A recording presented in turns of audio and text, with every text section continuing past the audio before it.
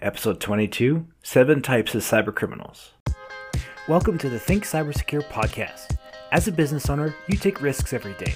Would you take a risk with your cybersecurity? This is the show that helps you uncover the hidden gaps in your business that cause cyber risk and fix them fast.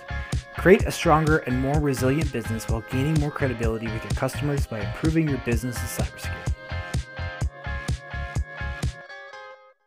Hello and welcome to the Think Cybersecure podcast. Firstly, I want to say thank you for tuning in. I know how valuable your time is, so thank you for choosing to spend some of it with us. If you're like most people, the concept of a cybercriminal is a highly technical person hacking through your business's firewall looking to steal your most sensitive documents. Though, did you know that this is only one type of cybercriminal? Cybercrime has evolved significantly over the years to be much more than just stealing documents or crashing computers. Cybercriminals range from those wanting to be a nuisance to those backed by countries with anything at their disposal. So, what are the different types of cybercriminals and what do they do? Let's go over them now. First one is nation states. These are country state-sponsored cybercriminals. They have highly technical skills and vast resources available to them and are looking to steal data, especially intellectual property, and their attacks are usually highly targeted. Second is hacktivists. Hacktivists are activists who use cybercrime to advance their interests. They will do a wide range of things, from defacing your website to accessing your social media accounts to post messages promoting their interests. They usually target businesses whose activities run counter to their interests. Third one is phishing and scammers.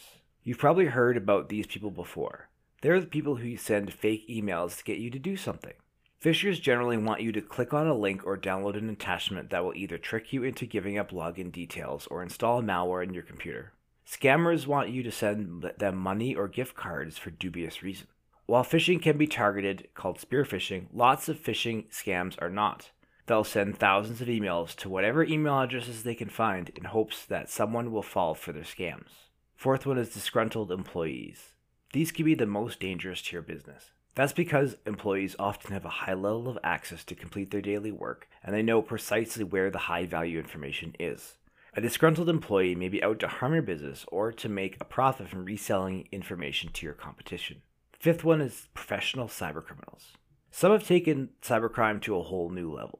There are groups of cybercriminals that run their operations like a business. They develop malware and sophisticated hacking tools and services and then provide their services to clients for a fee. They could be in the business of almost anything, from distributing ransomware and collecting ransom payments, to sending phishing emails to collect banking details for resale, to sending high volumes of traffic to your business's website to knock it offline or prevent customers from using it. Sixth is the beginner. These people are not very technical, but motivated or are just starting to learn the ropes. They often purchase off-the-shelf malware or subscribe to basic hacking services, such as a phishing platform, where they can quickly execute an attack without much technical skill required. And finally, the last one is the thrill seeker. The thrill seeker is in between the beginner and the professional. As the name states, they're not in it solely to profit, but for the fun of it or to build notoriety among or impress an online community. Thanks for joining us this week on the Think Cybersecure podcast. At Think Cybersecure, we uncovered the hidden gaps that cause cyber risk and help guide you toward an action plan that will eliminate the stress and frustration resulting from cybersecurity. If you're interested in improving the cybersecurity of your business, then be sure to subscribe and follow along with us. Visit our website, thinkcybersecure.com, for links to every podcast directory where you can find the podcast. If you found value in this episode, we'd appreciate a rating and review on iTunes, or if you tell a friend or two about the podcast. It'd really help us out. If you're wondering how your business can be more cybersecure while working in the new normal, check out our new guide, Cybersecurity for Business Owners in the New Normal. You can get it at thinkcybersecure.com/new normal. Thank you very much for listening, and be sure to tune in next week for our next episode.